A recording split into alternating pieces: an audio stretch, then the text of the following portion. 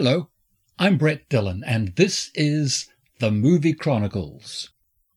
This time we're travelling to the USA in 1896, and as usual, we start the day with The Morning Alarm, also known as A Morning Alarm, director James H. White. On a cold December morn, the Harrisburg, Pennsylvania Fire Brigade respond to an alarm, and James White was there to record it. People line the street to watch the various appliances gallop by.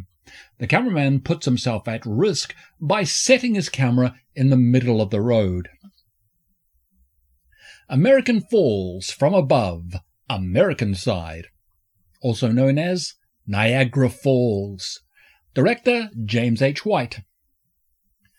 I don't think the people writing this title knew what a nonsense it is. It doesn't matter which side of the Niagara Falls you shoot from, it's still American. Shot from a viewing platform on the US side, we look across at another platform where three gentlemen stand admiring the falls below them.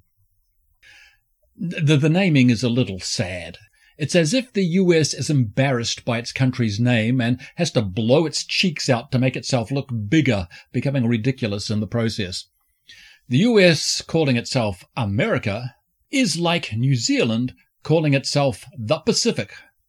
Sounds good. It's true in a limited sense, and it's a load of baloney. Black Diamond Express, director James H. White. Actors Benjamin F. Hardesty and Charles Lee. A repair crew are working on the track. The express comes round the bend and speeds by the camera. Chicago, Grand Rue, director Alexandra Promio. The famous Ferris wheel is in the background of the shot. The camera is on the ground and tilted slightly upwards. In front of the wheel is a crossroads forming an X from the camera position. A delivery cart crosses from frame right, and then a carriage comes in from behind the camera. A trolley bus runs through the center of the intersection. Chicago Police Parade, director Alexandra Promio. Mustaches bristling, truncheons stuck under their arms, the Chicago police march past the camera. The camera is on the pavement looking down a street. Cockfight, director W.K.L. Dixon and William Heiss. Actor Henry Walton. Just when you thought you'd come across enough reasons to hate Thomas Edison, this film pops up, and it's a doozy of badness. You'd have to be a cocksucker who loves nothing better than mystical negroid proportions to like this film, because your head must be filled with something other than brains. I was hoping two Yanks would yank out their cocks and fight with them, and to be fair, something like that does happen. It's just not what I expected. In the foreground are two men behind a wire net cage. Good start. Fence those lunatics in. The foreground has two roosters doing the raptor boogie on each other. Money changes hands. Morally, what is the difference between this sport and getting two slaves to bare-knuckle box? In case you're thinking I'm being too hard on Edison, he didn't film the sequence. You're right, he didn't. He allowed it to be released under his name, therefore legitimizing the sport and setting the bar for the morality and ethics of his company. Different place, different time. That argument is meaningless. They knew better back then, albeit it took until the rise of Nazi Germany to create legislation around animal cruelty, to make the knowing enforced, to be humane through the consequences of not doing.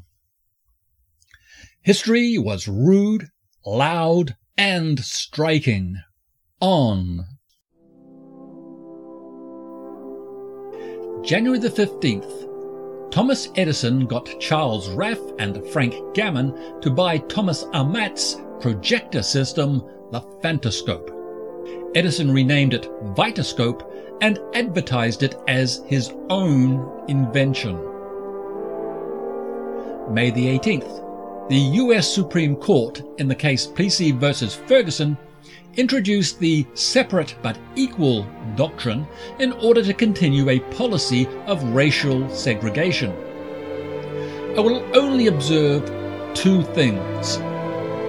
If the black population really were equal, then a black person would have been serving on the Supreme Court. And you cannot achieve equality through separation. May the 30th, Dr. Félix Renault in Paris, France, writing for L'Illustration magazine, said, "Never before has a new form of entertainment so rapidly become a vogue. Are you interested in the cinematograph? Naturally, they are everywhere, in all the basements of all the boulevard cafes, in the music hall outbuildings, in theatres where projections are often fitted into variety shows, even in private homes. Guests are offered viewing sessions of this fashionable entertainment." Not everyone was as fulsome. Many writers of the time had a sense of foreboding. Courrier de Champagne said, "All these scenes seem totally detached from the reality of life. We are unable to hear the din of passing wheels, or footfalls, or even a few words. Not a sound, not a single note of the complex symphony of sound which always accompanies the crowd's movement."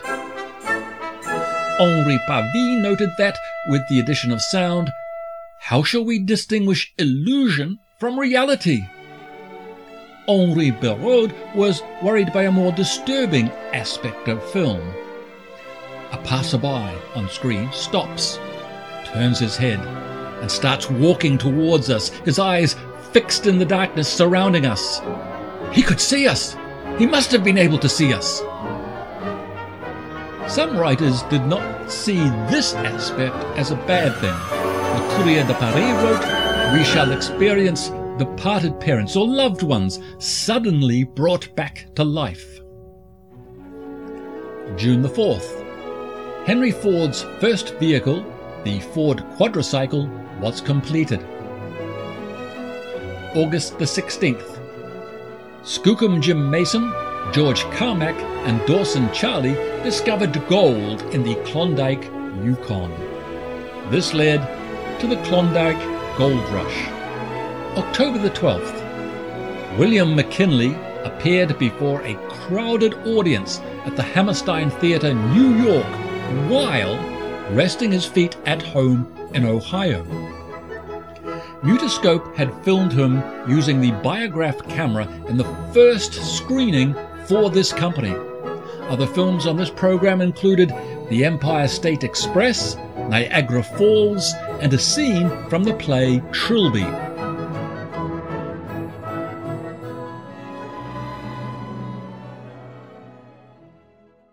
Elevated Railway, 23rd Street, New York, also known as the Steam Elevated Railway in New York, released by the Edison Company. The camera is set at street level and watches the train pass above in a wide-angle shot. This is really a street scene with a train coming into view. Interrupted Lover, from the Edison Company. The story has lovers being interrupted by Pa, who separates them. The staging is awkward and the acting even worse. The lovers sit beneath the tree for a bit of kiss and cuddle. A worker notices them and brings someone else onto the scene. This man breaks things up and there's almost a fight. The kiss between May Irwin and John Rice. Director, William Heiss. Script, John J. McNally. Actors, May Irwin and John C. Rice. It starts with a few pecks to the cheek and develops into full-blown suckface.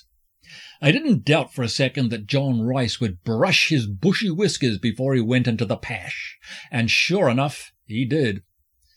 The Edison catalogue advertised it as "They get ready to kiss, begin to kiss, and kiss, and kiss, and kiss, in a way that brings down the house every time." The commercial success of the film inspired imitations such as Something Good, Negro Kiss, 1898, The Kiss in the Tunnel, 1899, and The Kiss, 1900. Soon after, Edwin S. Porter began to make fun of this genre. It's hard to say how much tongue is used in The Kiss between May Irwin and John Rice, but this did not stop the US censors, no doubt prodded by the Furies, from erupting into an orgasm of frothy commentary, moted by the sad fact they were wanting some, but never getting any. A contemporary critic published on June the 15th wrote, "The life-size view, bestial enough in itself, was nothing compared to this. Their unbridled kissing, magnified to gargantuan proportions and repeated thrice, is absolutely loathsome." The arguments put forward at that time are still incomprehensible today. In fact, they bear all the hallmarks of a PR stunt. Right-wing wrath was engendered at the thought of two unrelated people sharing a moment of intimacy, to wit, a kiss, an activity common in poems, novels, and plays, not to mention park benches of the time. The sense of moral outrage, at least from this distance and time, seems to be as manufactured as the actual kiss, and in fact and in part, it was. The Edison Company sponsored an article in the New York World newspaper discussing the controversy of stage kissing and illustrating it with a clip from the movie. Crowds arrived at Edison theaters in droves. I would agree with the film's detractors that the intent of the film is pornographic. It's designed to appeal to puerile, voyeuristic impulses. As a result of the controversy, this was a hugely successful film. On the other hand, this film, in subject matter and execution, is the first flowering of the Andy Warhol aesthetic, that the artist reveal the banality of human activity. On a side note, this was one of the last films to be shot in Edison's Black Maria film studio. Scriptwriter John J. McNally was born in 1855 in Massachusetts, and he died in 1931. He got a scriptwriting nod because The Kiss is a scene from the Broadway musical The Widow Jones, what he writ in good England so you can understood it. The scene occurs in Act 1 and features the stars of the show. His claim to fame occurs around the attempts to censor the film and not the stage play. Actor May Irwin was born on June the 27th, 1862 in Ontario, Canada, and she died in 1938. May started out as a double act with her sister Flora in 1874. The act was popular and eased May's way into the acting profession when she was 21. Edison saw her and fellow actor John C. Rice on the stage performing in the play The Widow Jones and wanted to record the kiss scene. This became the first kiss in movie history. Despite the popularity of this sequence, May was wedded to the stage and only made one other film, 1914's Mrs. Black is Back.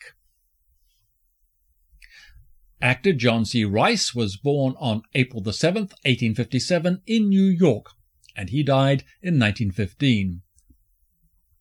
Like May Irwin, he only made one other film, 1900's The Kleptomaniacs.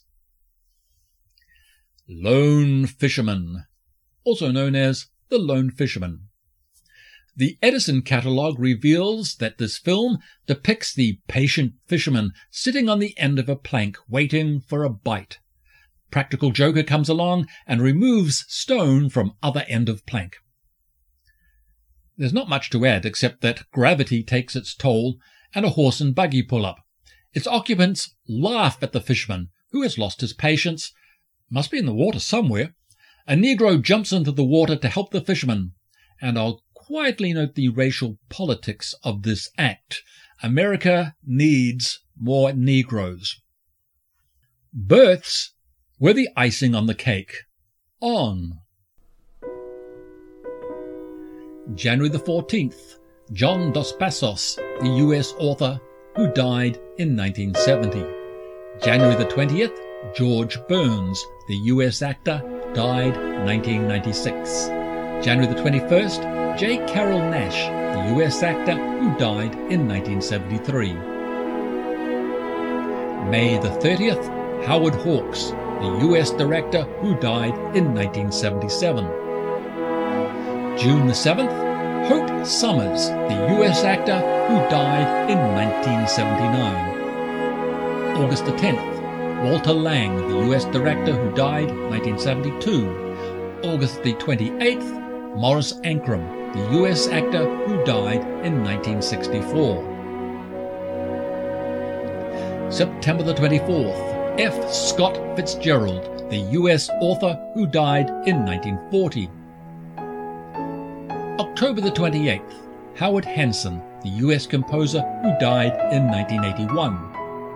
October the 30th, Ruth Gordon, the US actor and scriptwriter, who died in 1985. October the 31st, Ethel Waters, the US singer and actor, who died in 1977.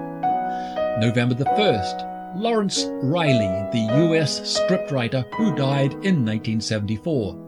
November the 4th, Ian Wolfe, the US actor, who died in 1992.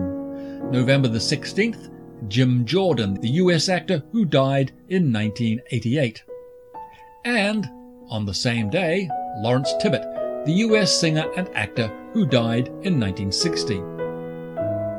December the 6th, Ira Gershwin, the US lyricist, who died in 1983.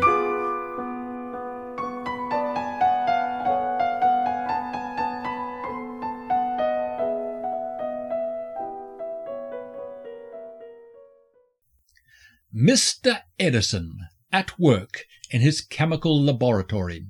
Director, James H. White. Actor, Thomas A. Edison. Ham actor Thomas Edison does a turn as a mad scientist. Well, that's what it looks like to modernize. The studio set had to be built outdoors because film emulsions were not yet sensitive enough to record theatrical lighting. Edison does nothing to contradict the impression of a mad scientist, given the set looks like Dr. Frankenstein's from the Universal horror picture of the 30s. As film, it is propaganda, meant to portray Edison as a tireless beneficiary to society and creator of all the inventions that came out of Menlo Park. Passaic Falls, made by someone unknown. The shot is down on the river, looking up at the falls and the bridge that spans the river. Rip Van Winkle, later compiled into a film, Rip Van Winkle, released in 1903. Director, William K. L. Dixon. Script, Joseph Jefferson and Dion Boucicault. Director of photography, Billy Bitzer, and actor Joseph Jefferson. The films were shot to be released as a series of shorts and were intended to preserve the performance of Joseph Jefferson as Rip Van Winkle in the stage adaptation of Washington Irving's classic short story. It is not an attempt to tell the story, but merely preserves key sequences that didn't require sound. It certainly is a good performance, albeit mannered. Look out for the disintegrating gun when Rip wakes up. It was filmed at actor Joseph Jefferson's home in Massachusetts. It was first released for the Mutoscope system with the following titles: Rip's Toast, Rip Meets the Dwarf, Rip and the Dwarf, Rip Leaving Sleepy Hollow, Rip's Toast to Hudson and Crew, Rip's 20-Year Sleep, Awakening of Rip, and Rip Passing Over the Hill.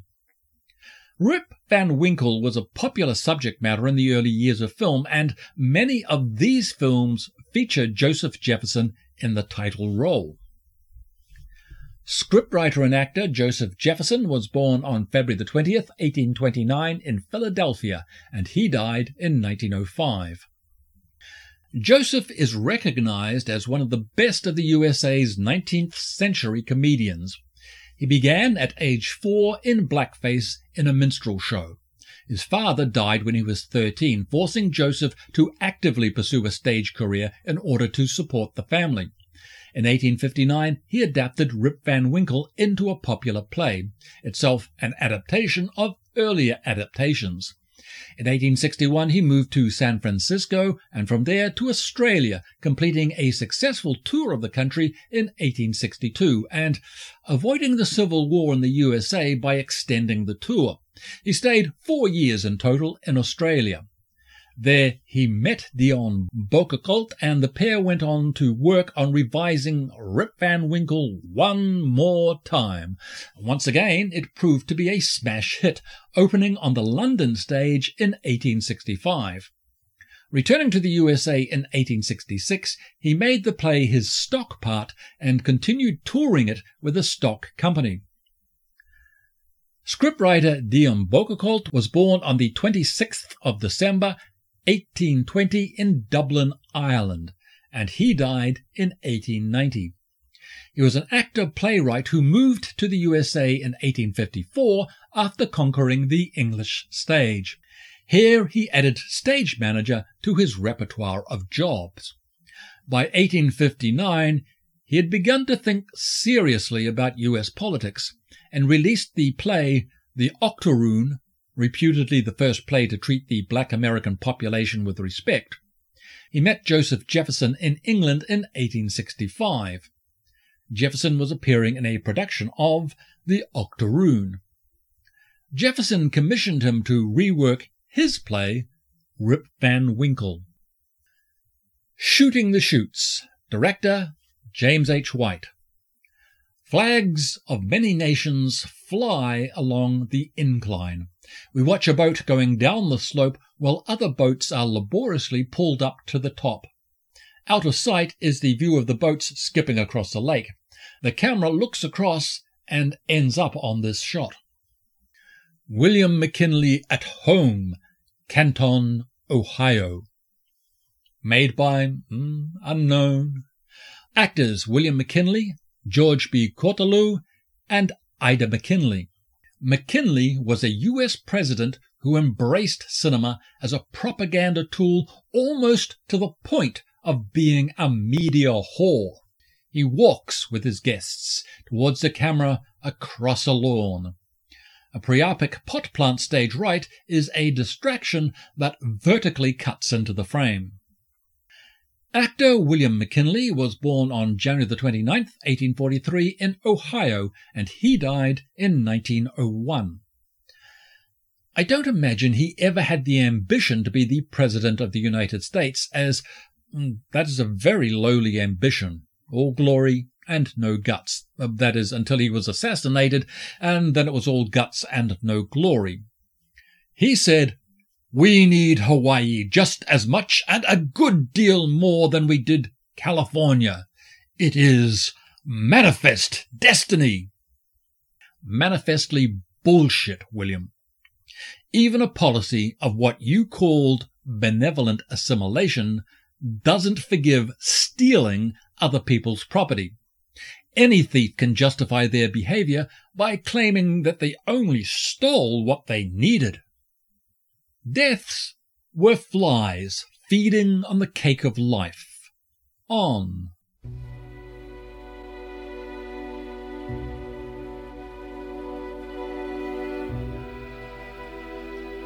January the 15th. Matthew Brady, the U.S. photographer, born 1822. May the 7th. H. Holmes, the U.S. serial killer, born 1861. July the 1st, Harriet Beecher Stowe, the U.S. author, born 1811. And finally, November the 22nd, George Washington Gale Ferris, Jr., the U.S. inventor, born 1859. Next episode, we'll be exploring Buster Keaton love from 1920. If you've been enjoying the silent movie moments of this podcast, allow me to draw your attention to the ebook Movie Chronicles Beginnings, available at an e-store near you. If you like this podcast, don't forget to show the love on your platform. Comments and likes attract new listeners like bees to a buffet. And don't forget to become a Buzzsprout or Patreon supporter to access special content of the show. Until next time, remember to wear your pork pie hat and prepare for pratfalls.